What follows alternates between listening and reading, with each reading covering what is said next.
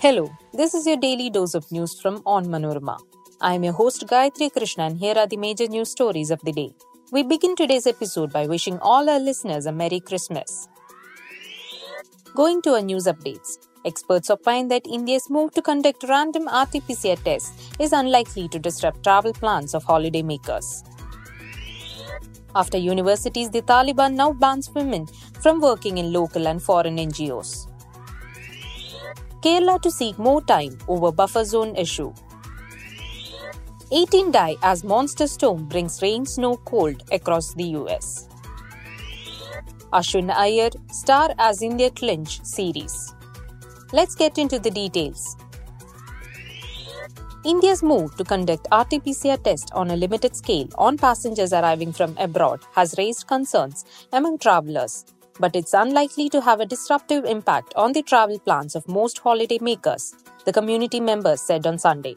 The Indian government on Saturday ramped up anti-COVID measures in the wake of a surge in the number of cases in some countries, including neighbouring China, and made the RT-PCR test mandatory for passengers arriving from China, Japan, South Korea, Singapore, and Thailand.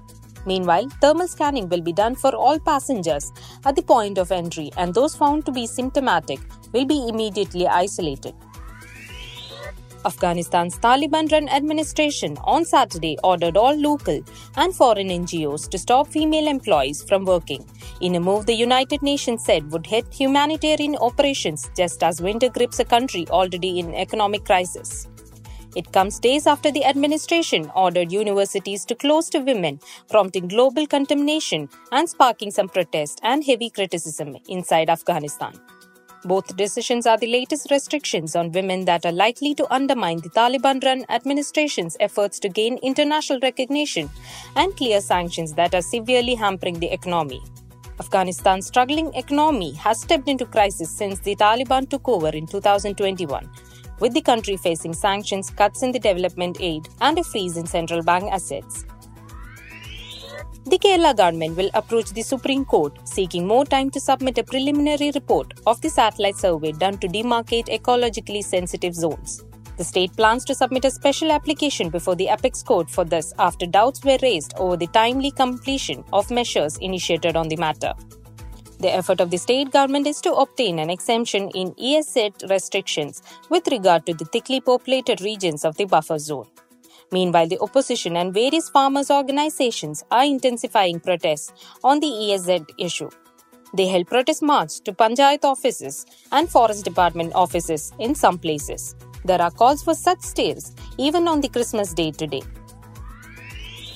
A frigid winter storm killed at least 18 people as it swept across the US, knocking out power to hundreds of thousands of homes and businesses and leaving millions of people on edge about the possibility of Christmas Eve blackouts. Emergency response efforts were paralyzed and the city's international airport was shut down. Across the US, officials have attributed deaths to exposure, car crashes, a falling tree limb, and other effects of the storm.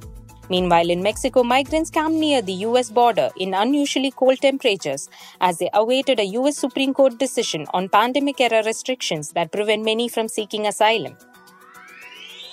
India bet Bangladesh by 3 wickets in the low-scoring second test to complete a 2-0 series sweep in Mirpur on Sunday.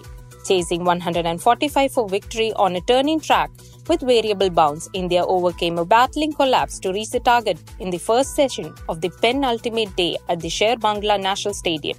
Having suffered a top-order meltdown on Saturday, India received on 45-4, needing 100 runs to sweep the series and boost their chances of making to the final of the World Test Championship.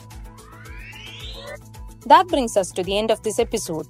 Follow onmanorama.com for detailed updates on the latest news and be sure to come back tomorrow. As always, thank you so much for listening to Daily News Dose.